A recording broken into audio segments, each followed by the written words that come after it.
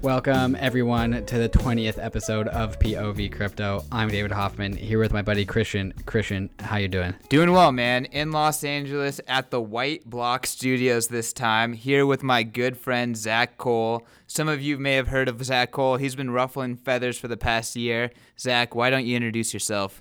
Hey. What's up? Zach Cole from White Block here. It's your boy, coming at you live from sunny Los Angeles, California. That has definitely been our most energetic introduction on the show, so we can definitely appreciate that. Zach, you want to tell our audience what you do and how you got into crypto and a little bit about yourself? Yeah, I am the chief trolling officer at White Block, and we are a blockchain testing company.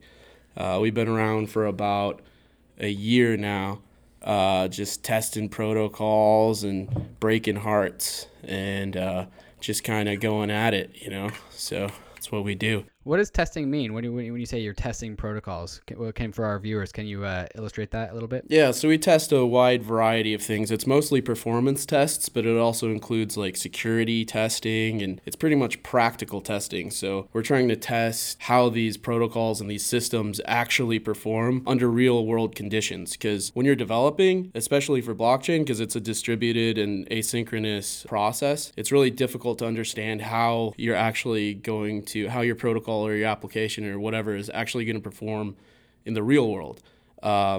Because when you're developing in your office or whatever, you're on a local area network, you're on one machine, and it's really difficult to try to replicate the distributed nature of a peer-to-peer network that blockchain is, right? Our platform kind of emulates those network conditions between nodes, so we can spin up multiple nodes that are all running the particular client, and then we can configure the network parameters between those nodes with like latency or packet loss or whatever, so that way it actually replicates like a distributed global network. And it's way better than a shitty public testnet because on a public testnet, it's non-deterministic. You don't really have any control over any of the configuration or the variables or any of the performance. So if something goes wrong, how do you correct that and account for that? You can't really recreate those situations. So the process of developing in blockchain is like really, really long and crappy.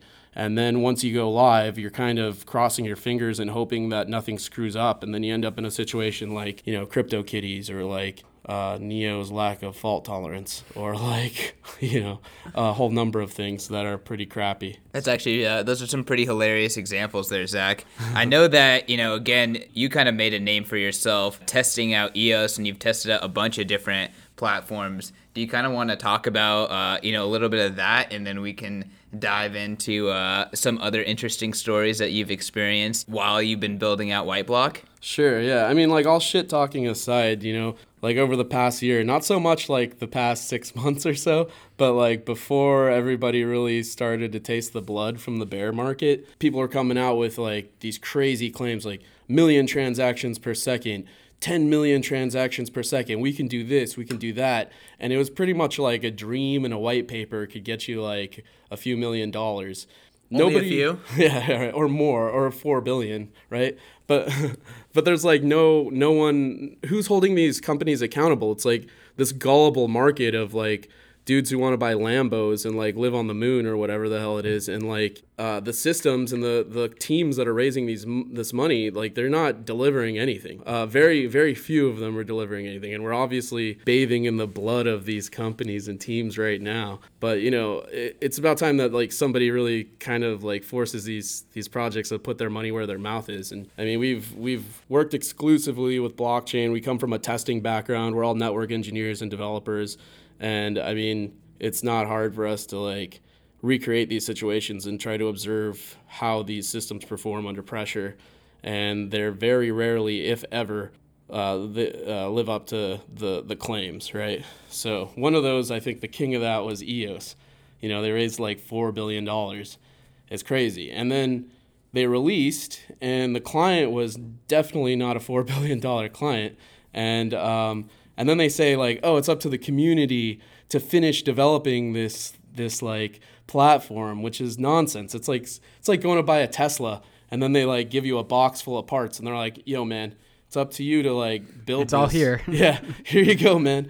it's up to you to build this now. We gave you the parts and the pieces. Like, now give us $100,000. Not much different than that. And I think that shit is really, really bad for the space, because I want a job in 10 years, and I really believe in like the spirit of blockchain and the technology, and I think that it just kind of makes everybody look like a bunch of like idiots. So tell us the story of your actual testing with EOS. Like, give us the juicy details on that one. Yeah, I mean, we tested it for quite a while. It was really difficult to even get to compile properly. Their documentation was completely lackluster, to say the least. Like some of their commands, like where you would go to find where their RPC calls were defined or whatever, had lorem ipsum in them. So we like literally had to like run the commands through Wireshark to packet sniff to identify what the expected output is, so that way we could just run the tests and get it working and functional. And then I didn't really think anybody would pay attention to any of our results or anything like that, because no one had ever before, really, outside of like the few niche communities that we worked with, like Ubiq and stuff like that, and like Syscoin.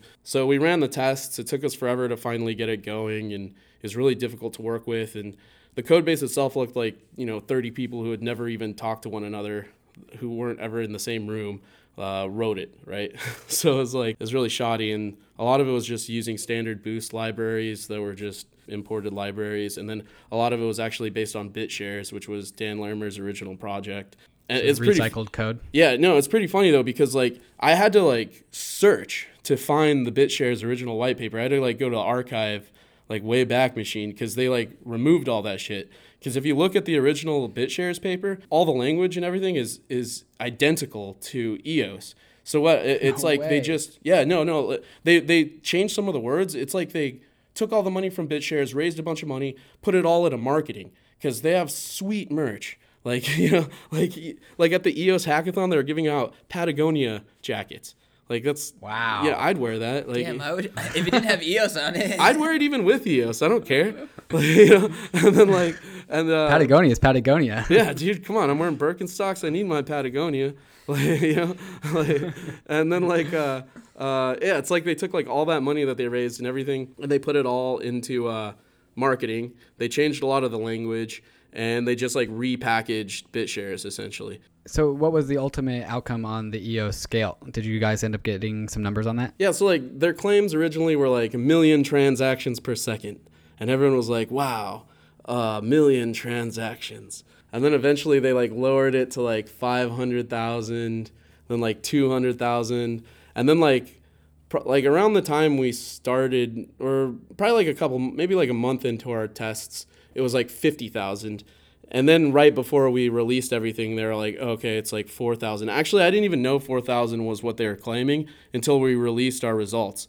Because they're like, we do 4,000 transactions per second. But our results were like 50 to 250 transactions per second under like realistic network conditions, like latency, packet loss, the same stuff that you would see in like a live wide area network, like on the internet in the real world. So we did get 4,000 transactions per second when the block producer and the transacting client were on the same machine pretty much, and there was no latency, like network latency at all, just like logical latency. They got like 3,000 to 4,000 transactions per second. I didn't include that in our report because like one, I didn't know they were claiming 3,000 to 4,000 transactions per second, and two, we're trying to report under like realistic conditions, so it's kind of worthless to report what they can do under ideal conditions. Nobody cares what you can do in a vacuum.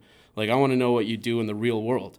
Like, that's all that matters to me, and that's the point of our tests. Anybody can test without the realistic conditions. Like, what makes us special is that we can test with a high degree of accuracy, like nanosecond accuracy to what you would find in the real world. So, Zach, I know that you are a fan of Ethereum as well as several other cryptocurrencies that are a little bit more battle-tested than EOS. How does the EOS test kind of compare to something like Ethereum, which is supposed to be, dwarfed by this 21-block producer EOS system?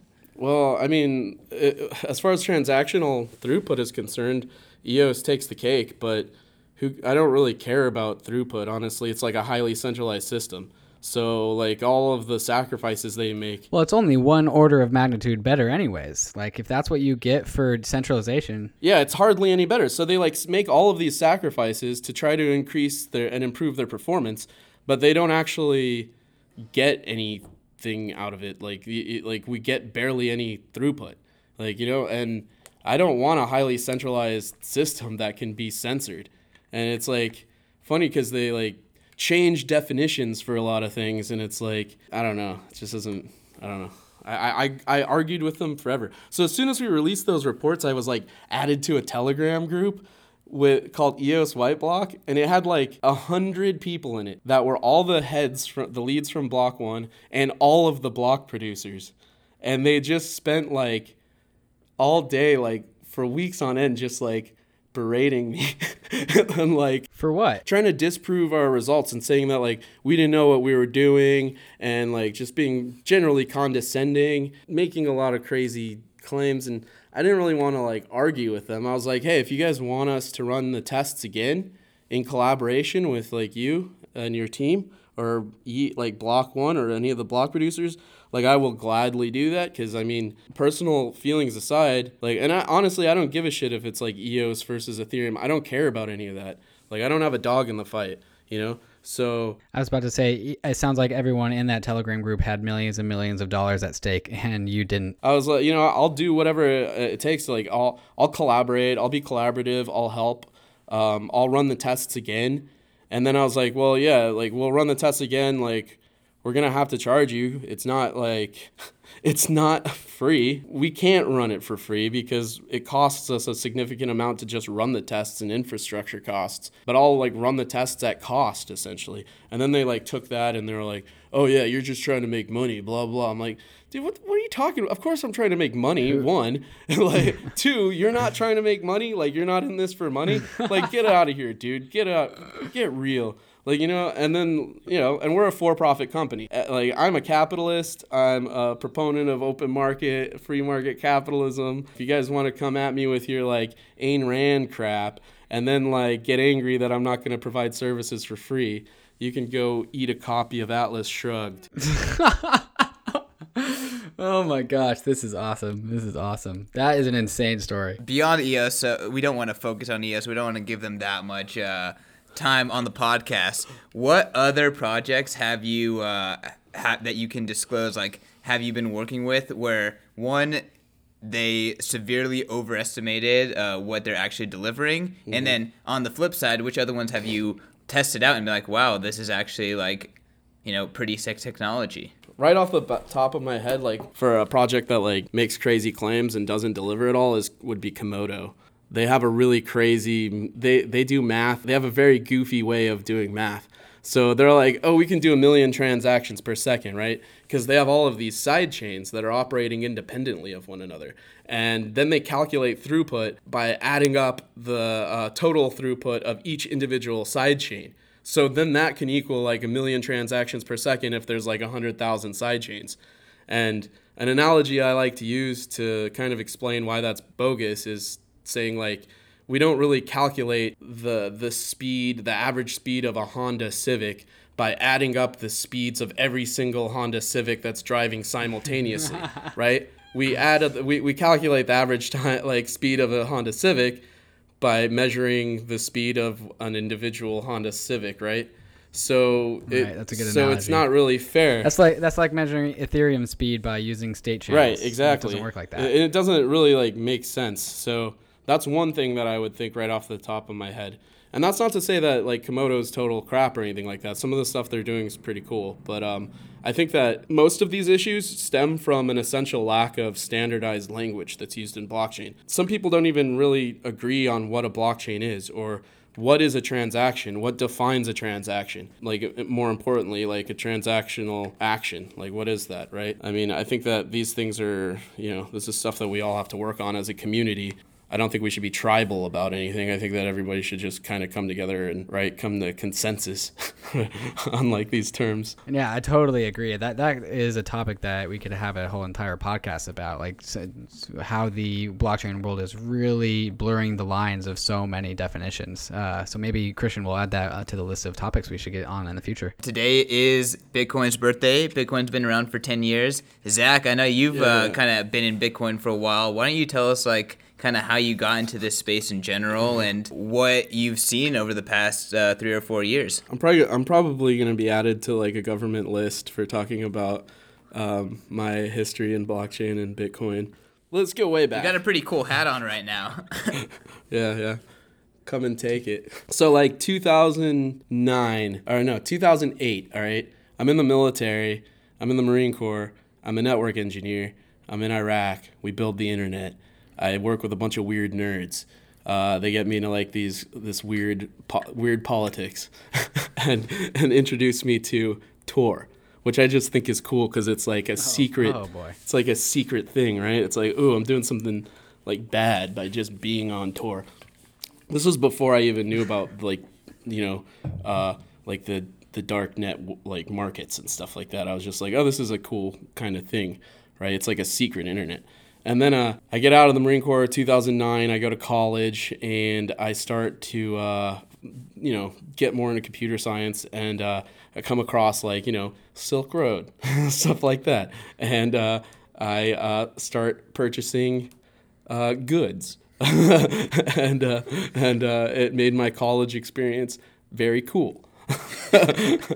And yeah, because you got Microsoft Word for free for those free CD licenses, right? That's what you're getting? That's something like it, yeah. I was purchasing literature. Anarchist's Cookbook. But so I was into that for a couple of years. I never really thought like Bitcoin or blockchain would go anywhere. I was just like, oh, this is like a cool thing I can do to like party. And then as I got a little older, I just like got heavily into like computer science and development and engineering. And then when Ethereum came out, I was like, oh crap, it was like 2015. And I was like, this is cool. It's like they're taking like the stuff that was just limited to like just basic transactions and kind of like building on it. And I know that Bitcoin has a history with that too. There's like colored coins and there's like a whole lot of different things. But the thing is that Bitcoin had a pretty high barrier to entry. When I first got into it, I was like, I don't know C++, I don't know C language, and I was just like, it just seemed too complex for me at the time. But when Ethereum came out, it felt like it kind of like lowered the barrier to entry because it had like Solidity, which is similar to JavaScript. I was working as a front-end developer at the time. It just like made sense. And like smart contracts are more accessible and easier for me to use because I was stupid. So then I started to get really into like blockchain stuff. I cashed out a lot of the Bitcoin in 2016. In December 2016, I sold a lot of my Bitcoin because I had to pay rent. That's a good reason. Yeah, well, I was broke at the time. I had just quit my job and was like moving. I was in between jobs and I was living in Culver City and my rent was like ridiculously expensive, so I had to like sell a lot of the Bitcoin. And it was like $800 at the time, and I was like, it's never going to get higher than $800. And so that was pretty good, and I regret it, but whatever. Who cares? YOLO. You're still here, baby. You got into Bitcoin. I feel like there's two types of ways to get into Bitcoin. It's the Silk Road group of people that get into Bitcoin that way, or there's the people who just buy it on Coinbase. And the Silk Road people are often a lot more interesting, and they kind of have it figured out a little bit more. They kind of got it a little bit more. And then you kind of transitioned over to actually developing on Ethereum, and now you've pretty much tested like every kind of blockchain out there, at least any, the ones that you can get the code for. What are you kind of seeing today? And based on, kind of your experience, messing with these protocols, how do you think you can kind of forecast what is going to happen going forward? It's really crazy because like everything changes like every other day. Like just last week, everyone was like, Ethereum is dead. And then like yesterday, I see tweets about like, oh, Ethereum is gonna flip in Bitcoin, like, you know, and then like it's just everything is so like ephemeral, right? But I mean, a big thing that I'm seeing now is obviously like stable coins and stuff like that, and everyone's trying to move into proof of stake. Obviously, like with EOS, you know, Tezos, all of these other proof of stake iterations, and I don't feel like proof of stake is going to be viable in the short term. Oh, Yeah. that's a hot take. Yeah. Oh yeah, That's a hot Let's take. get into that. Wait, yeah.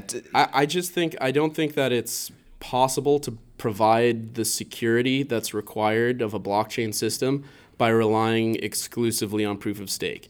And I'm not like a maximalist. I'm not like a POW diehard dude. Like people, I hear the arguments every day, like, oh, you know, proof of work expends like this much energy and blah, blah, blah. But like, so does the bank down the street. Like, you know, like so does the entire financial system. So does like, you know, things that are completely worthless. Like, you know, so Christmas lights. yeah, right. Christmas light. Exactly. That's a good one. I have Christmas lights, right? Like, shit, man. Like, but I mean, proof of work and Bitcoin, like that's shit. It's been around for 10 years now. Like, it's worked. Like that works. As of today, You can't yeah. go wrong with that. Like, you know what I mean? Like, it's tried and true. So proof of work is not going anywhere. Well, why do you think that proof of stake isn't like that? Because proof of stake relies too much on wet code. I mean, You're talking about some Nick Szabo shit right there. yeah, shout out to Nick Szabo. He's the man. I love him. But yeah, like wet code, right? It relies too much on human elements. I mean, yeah, that's like stuff that Nick Szabo writes about in his early works. We want to keep as many hands out of the pot as possible, right? Because we don't want our system to be overtaken by lawyers. You know?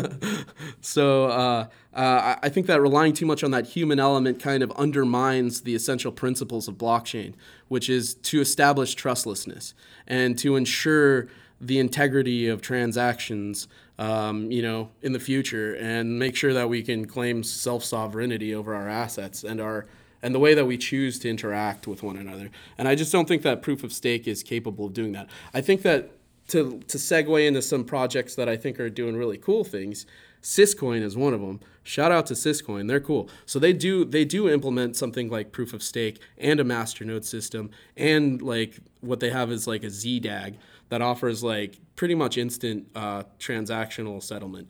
It's probabilistic, but all of that, first of all, they merge mine with Bitcoin, so they still have proof of work. So they have proof of stake and they have all the cool things about proof of stake without sacrificing the essential security provided by proof of work and Bitcoin. And I think that's really, really cool. I think that's a great idea. And I don't know why they're not doing better.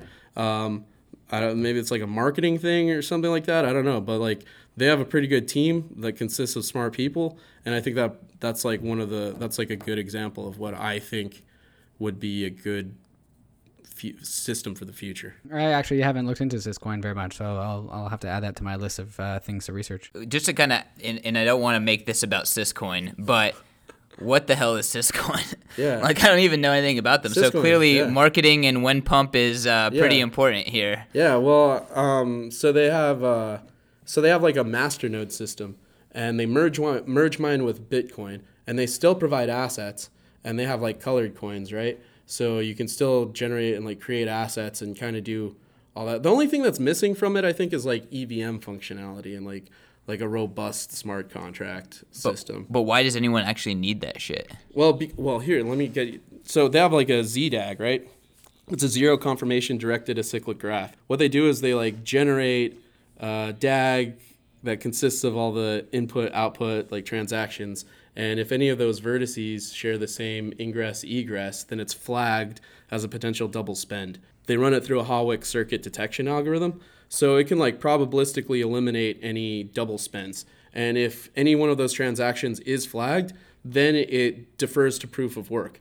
But if it isn't flagged, then as soon as that transaction hits your mempool, you can essentially spend. So your only limitation is like network latency. Like you don't have to deal with a lot of the processing. As soon as I send you like a transfer value to you, when it hits your mempool, you can spend. So it's like really quick. So it's really good for like point of sale stuff that needs to be like quick, like markets, commerce. I think that stuff's really cool. I can't say for sure because we haven't extensively tested Syscoin. We've just tested throughput and run unit tests on CDAG. So I can't speak for the security of it, but I have like confidence in like the team so far. There are other systems as well that are implementing similar strategies. I just think they've been around for like 5 years or something like that already. I feel like some of our more technical listeners are gonna kind of get that a lot better than we do. We're pretty stupid over here. One reason why I'm personally like pretty into Bitcoin is this kind of idea of sound money and Austrian economics. So, I mean, if what you're talking about, Syscoin, is true, that could be interesting as some sort of a sidechain for Bitcoin, something like that, where you don't give up those Austrian economic principles. Right, yep. But, outside of that, can you talk a little bit about Syscoin's like monetary policy or anything like that, or is that something that I don't know anything about that. I just know about like the technical. I just know about the technical stuff. I don't really read into the theory. I'm not an economist. I'm just a redneck who figured out how to use a computer. Have you ever looked into Nano or any of the architecture behind the Nano platform? Yeah, we haven't tested Nano extensively. I know that like I check out a lot of the GitHubs for these projects, and a lot of them are pretty barren. So I don't want to like go too much into that, but I remember Nano. That was AntShares, right? They weren't AntShares? No, that's Neo. Oh yeah. Nano is Rayblocks. Oh yeah. Every good pump needs I a forgot about that. rebrand. To rebrand, right? Yeah. I forgot about that. I haven't really thought about them since this time last year maybe. They were doing pretty well. Yeah, when they went from $1 to $37. It's a different world now, man. We're all older, We like moved on to another generation of Pokemon. I know that you've worked a lot with like Consensus and Ethereum and stuff like that. I'm sure a lot of our listeners who are in the Ethereum community would kind of like to hear your opinion on, some of the work that you've been doing with them and what about their tech you like, what about their tech you don't like. Yeah. I mean, I am a fan of Ethereum, but not necessarily exclusively the technology. I think the community is pretty cool because we ran a lot of the same tests that we ran on EOS for Ethereum, and we're like, hey, these are security vulnerabilities. This is a shitty function within your system. Here's how you can improve. Like, this is bad, right? And nobody got like egotistical about it. They were just like, hey, that's a good point. Thank you for bringing this up. It wasn't really adversarial. And like then they kind of then I just kept working with them, and we've been contributing to like ETH 2.0 development for maybe like 7 months now, like testing sharding and stuff like that. And I think the bottleneck is really, there needs to be like a re-architecture of the network stack essentially. And libp2p is trying to do that. And we've been running a lot of tests on libp2p. I mean, it's going to be slow going. I don't really know what the roadmap is claimed publicly right now. I would expect some sort of 1.x initiative within the next couple months, and 2.0 maybe like 6 months out or longer. I don't know. Yeah, it's probably going to be likely longer than that, unfortunately. Right. Part of the design of the roadmap is that there is no hard design. Exactly, and I think that's a bottleneck. It's like these decentralized organizations, there's like no real leadership, right? So it's like everybody's kind of responsible for just doing whatever they want and throwing whatever they can into the pot, and it kind of like ends up looking like a shit show. And I think that it's like a turning point for Ethereum. It's like everybody needs to like buck up and contribute and build things that work, or we need to just like go back to our jobs as front-end developers at Google. I think that's a pretty pessimistic view of the way Ethereum developers work together. I mean, they're trying to be centralized and decentralized at the same time. They need centralization for efficiency, but they need decentralization because that's what we're here to do. Are you familiar with was that Consensus meme? No. I can't remember when it was, but there was a bunch of Ethereum developers trying to make just decide on whether they were going to implement or something or not. And in a Google Hangouts, like they all asked for objections and no one objected to anything, and then they moved on, and then somebody like 5 minutes later they stop and go like, hey, wait, did we just agree on a thing to make a change? And they're like, oh, I guess we did. No one said they didn't, so then that's how we ended up making. Well, I can't remember what it was. I think it was a gas limit change or something in Ethereum. But don't get me wrong, I'm not like pessimistic or anything. Like I love Ethereum. I think that if any project is going to deliver, it's going to be the Ethereum community.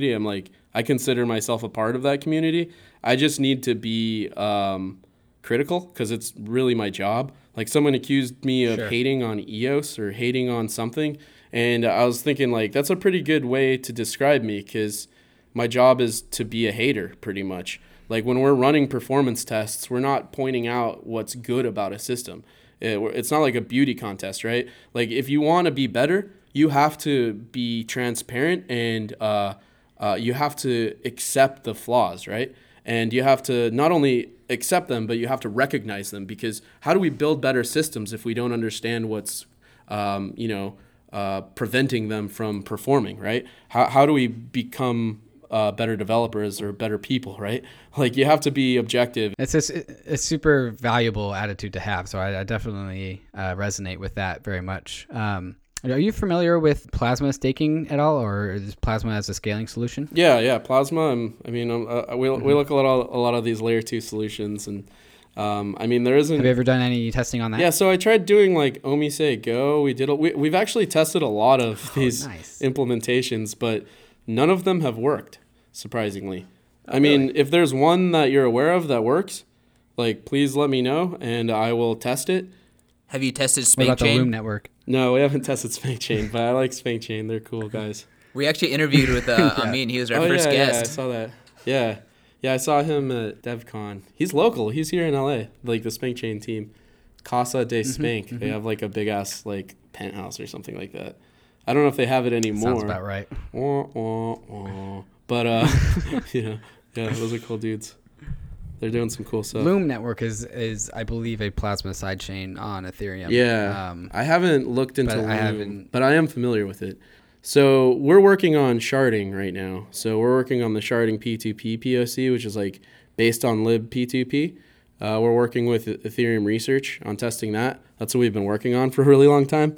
It's just kind of slow going because a lot of the bottleneck actually stems from like the libp2p client itself. In more recent news, I started working with a couple of my friends on a 1.x/2.0 implementation that we're calling Canto, which kind of functions similar to like a sidechain kind of Plasma thing. Really nondescript scaling solution. Right. Well, so what we're doing is we're kind of rather than calling it Plasma or calling it something crazy, we're trying to like reduce it to like basic functions, liken it to what we understand of the current like OSI stack, like TCP IP, right? So we're calling them subnets. Rather than re-architecting the entirety of Ethereum, what we're doing is we're just implementing a sub protocol that allows nodes and miners to join subnets, kind of like with specific network IDs. And these subnets can act as side chains, or they can act as state channels, or they can act as Plasma, right? And it's all up to those participants to determine how they choose to interact within that subnet. So long as the layer 1 EVM, like proof of work, isn't compromised, the subnets can do whatever they want, and they can operate independently or they can interact between one another, and that's all up to the participants to decide. So the idea is to like allow people to choose how they want to interact with one another and transact with one another. They're responsible for their own security at that point. So can you explain what you're working on again, just in the most basic terms possible, just because it sounds interesting, I still don't even understand. Yeah, so with Plasma, with like Plasma and state channels and like side chains, a lot of these implementations are required to interact with one another and interoperate, right? Mm-hmm. So rather than forcing anybody to do anything, rather than needing to re-architect the entire stack for Ethereum, we're saying like, here's layer 1. On top of layer 1, through smart contracts, you can create your own subnet, which is like a subchain, right? Mm-hmm. So we can either be an extension of that layer 1 EVM, that's proof of work, or we can decide, hey, we want to have proof of stake here, right? Or we want to have something like a state channel, or we want to do this or that or whatever. We can decide all of that. And these are ephemeral chains that are on top of the canonical chain. Is that similar at all to like how Lightning on Bitcoin is working? It's kind of similar, except like it takes like a lot of the parts of these different concepts and just like takes the cool parts. So like these are ephemeral. So like, are you familiar with like Docker? containers? Yes. Okay, so you know how a Docker container, you could like build up a Docker container, run your application, and then destroy it, right? And it doesn't affect your computer. Like your main computer is fine as long as you're using Docker, right? And you can like screw up that application. It's really good for DevOps, right? So it's like the same kind of concept. Like we can create Docker containers within the EVM, right? So these Docker containers can be running their own blockchain entirely. And they don't even need to necessarily be a blockchain. It can be a state channel. Like you and I want to like interact, and we want to interact real quick. Let's create a subnet. Let's stake. Let's join that subnet. Now we can transact and do whatever we want. When we leave, there's that staking event. It's all in the smart contract, and that preserves the layer one, the integrity of the layer one. And whatever happens in that subnet just happens between you and I. So if like there's some security error, that's our problem. It's not going to affect like anybody else. So I think that's a much better solution, because implementing a sub protocol like this is pretty easy, and we already have a proof of concept. What's your opinion on how Bitcoin is being developed right now and how Bitcoin is attempting to scale with these kind of like layer 2 system? It sounds like, again, you buy into that idea of keep the base, proof of work, keep it secure, and then from there just use that to verify. Yeah. I think that the Bitcoin community is kind of like a battlefield. So it's like always really difficult to like navigate through. But I don't think there's anything wrong with the way Bitcoin is right now. And I don't think that we need to necessarily like scale indefinitely. I think that the future of blockchain isn't like one blockchain rule them all. It's going to be like different blockchains and different systems for specific use cases. And I think that Bitcoin is like a great store of value, something that's going to provide security and longevity. And I think it's fine the way that it is. So speaking of that, I know you do kind of have a hot take. You do think that Bitcoin will add some sort of constant inflation in order to keep it supported with some sort of block reward. Yeah. I would like to, kind of dig into that. I personally have strong opinions on why it won't, but... You think it won't? No, I don't think it won't. Well, think about like Roger Ver and like Craig Wright. There's always some like dickhead out there that's trying to like control a decentralized system. And it would be in their best interest to ensure that they can continue to profit off of that system. So I think that some group of people somewhere along the lines is going to implement something that's going to like increase the block reward, right? Or the total amount. Oh, I totally agree. Yeah. But that would be a fork. Yeah, somebody's absolutely Yeah, that would be fork. a fork. Yeah, definitely. So that's still not Bitcoin. Right. That's just some Okay. dude making their own fork. Sure. Yeah, I agree. Yeah. Well, I'm saying Bitcoin, BTC, what we all consider to be Yeah. this thing is, I don't think it can, if it is successful, I do not think that the block reward will matter. Because if it is successful, maybe the amount of reward that a miner gets via transaction fees from a Satoshi perspective is much lower than what we I agree. anticipate working today. Well, but from a buying power perspective, it could be astronomically higher. Yeah, well, I think at that point it wasn't the concept that like miners would profit like off of fees, right? Yes. Yeah, I mean, I know that you're a Bitcoin maximalist. I'm a Bitcoiner. No, but I mean I agree with you. I think Bitcoin is obviously the best out there. Obviously the best out there. Well, Boom. I mean, it's been around, man. You can't go wrong with Bitcoin. Everything else, like anything else that does well, is I support, and I think it's great to experiment and get out there. But I don't think that anything is going to match Bitcoin ever. I don't know. Maybe I'm wrong. Match in what terms? What's that? And what characteristics? As far as Market cap is pretty easy. No, not market cap. I think that just like longevity and function and practicality, I think it's like a pretty well-designed system that took a long time. Like if you like understand the history of like distributed systems and like distributed consensus and like, I mean, these are issues that people have been working on since the 80s, late 70s, right? And it took a really long time to figure out how to do it right. And I think that what Satoshi Nakamoto came up with is just like, I would never have thought of anything like that ever, and I don't know. It's like a Frankenstein technology. A lot of people describe it like that. Yeah, I mean, I just have a lot of respect for that. So. All right. I mean, we kind of covered all of our topics here. There's a lot of good shit. You obviously have a lot of experience that I think a lot of people will gain from, and I doubt there are many people in the world that have worked with as many different blockchain solutions that you have. If you were to have like a message for all the people on Twitter pontificating about shit and making bold claims, what would it be? One, keep building, like be humble, and don't invest in blockchain or cryptocurrency because you want to make money. Like invest in the future because you eventually want to be able to use those crypto assets in place of traditional fiat and economic systems.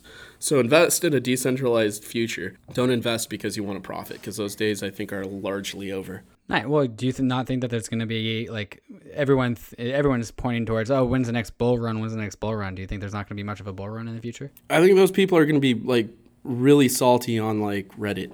I mean, maybe there'll be a bull run, but there's no way to predict it, and I don't really care at this point.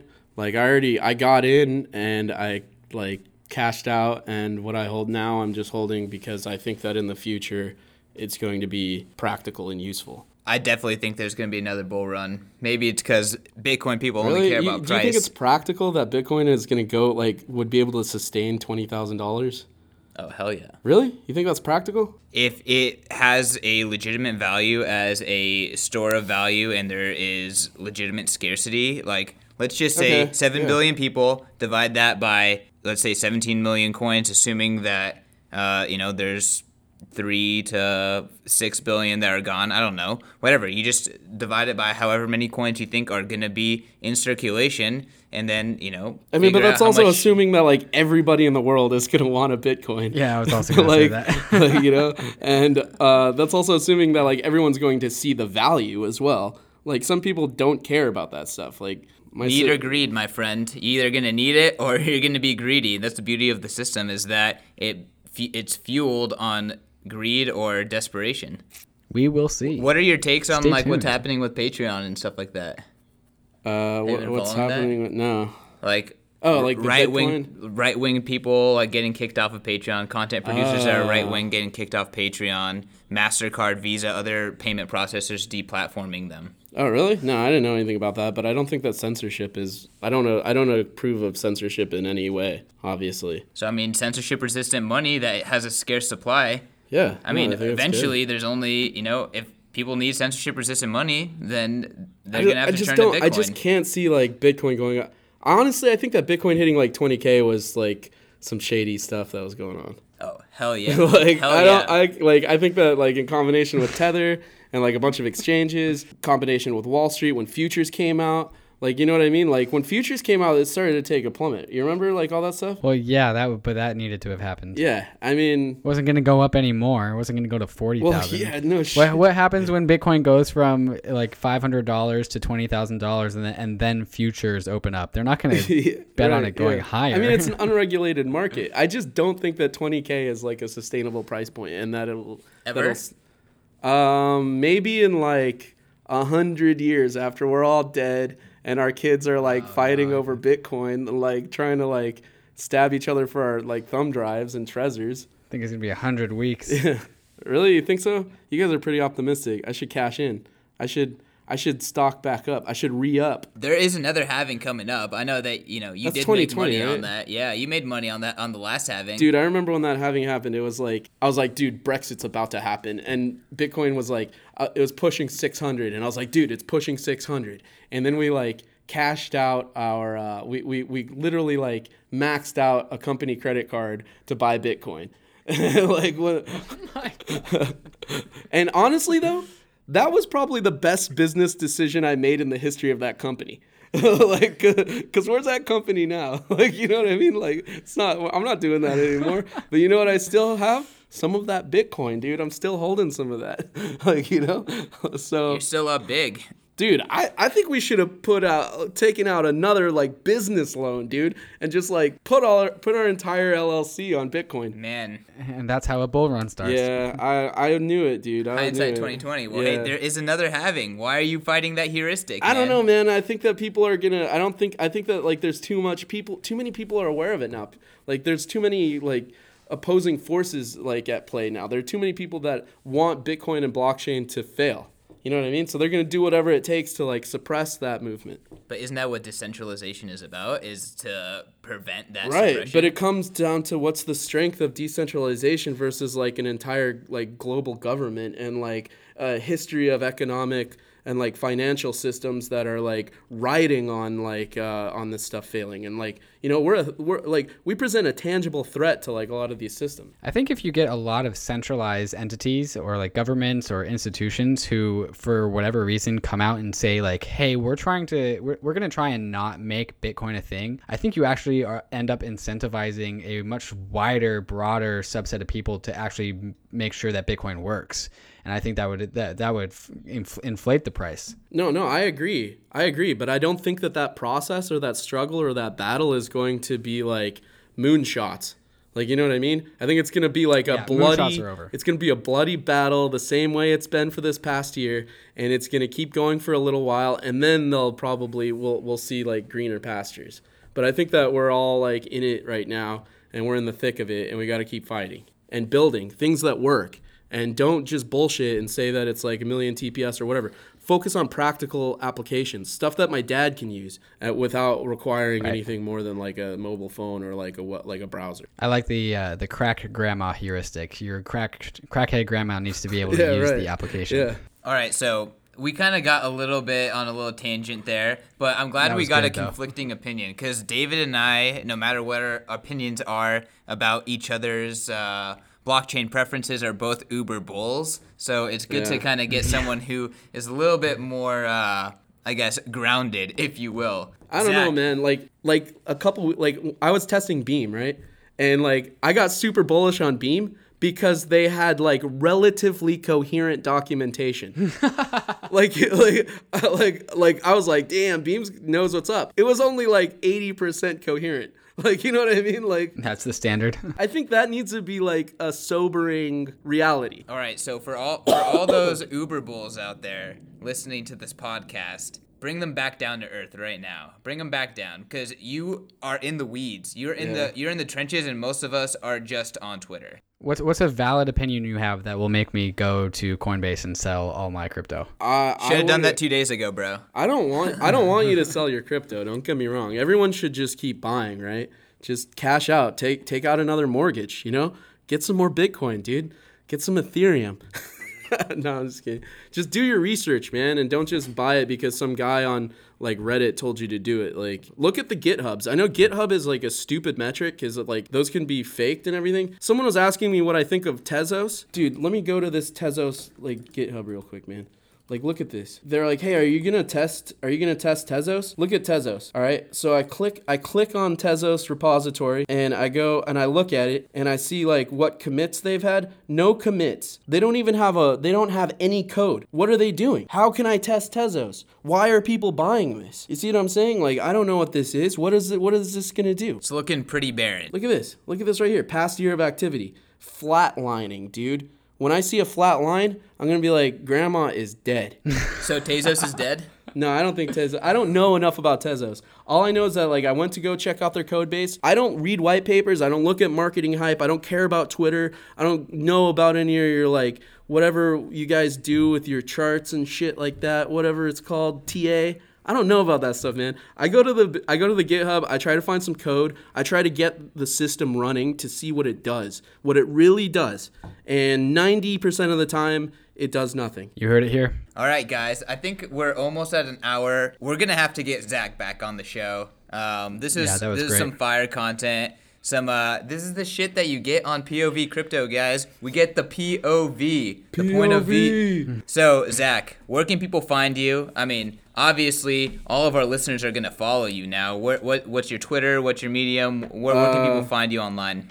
I'm on Twitter at 0xZAK.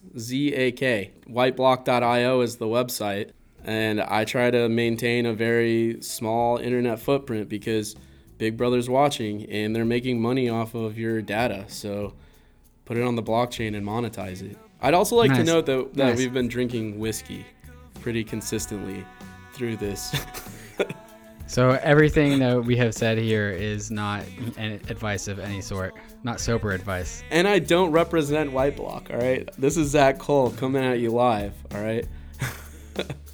My opinions are my own. Yeah, all right, guys. So, yeah, you can follow me online on Twitter at CK_snarks. David, where can they find you, my friend? You can find me both on Medium and on Twitter at Trustless State. All right, guys, signing off here from Los Angeles. We got some amazing shows coming up. Make sure to follow the show on Twitter at POV CryptoPod. Subscribe, rate, review. You know the drill. See you next time. Peace. That was awesome.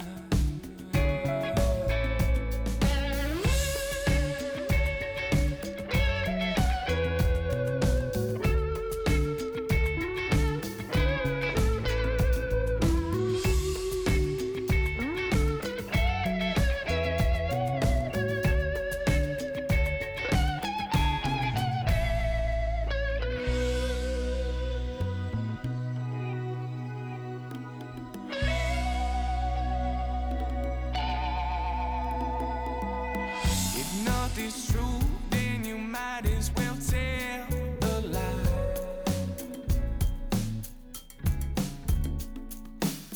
If lies are true, then it's up for you to decide.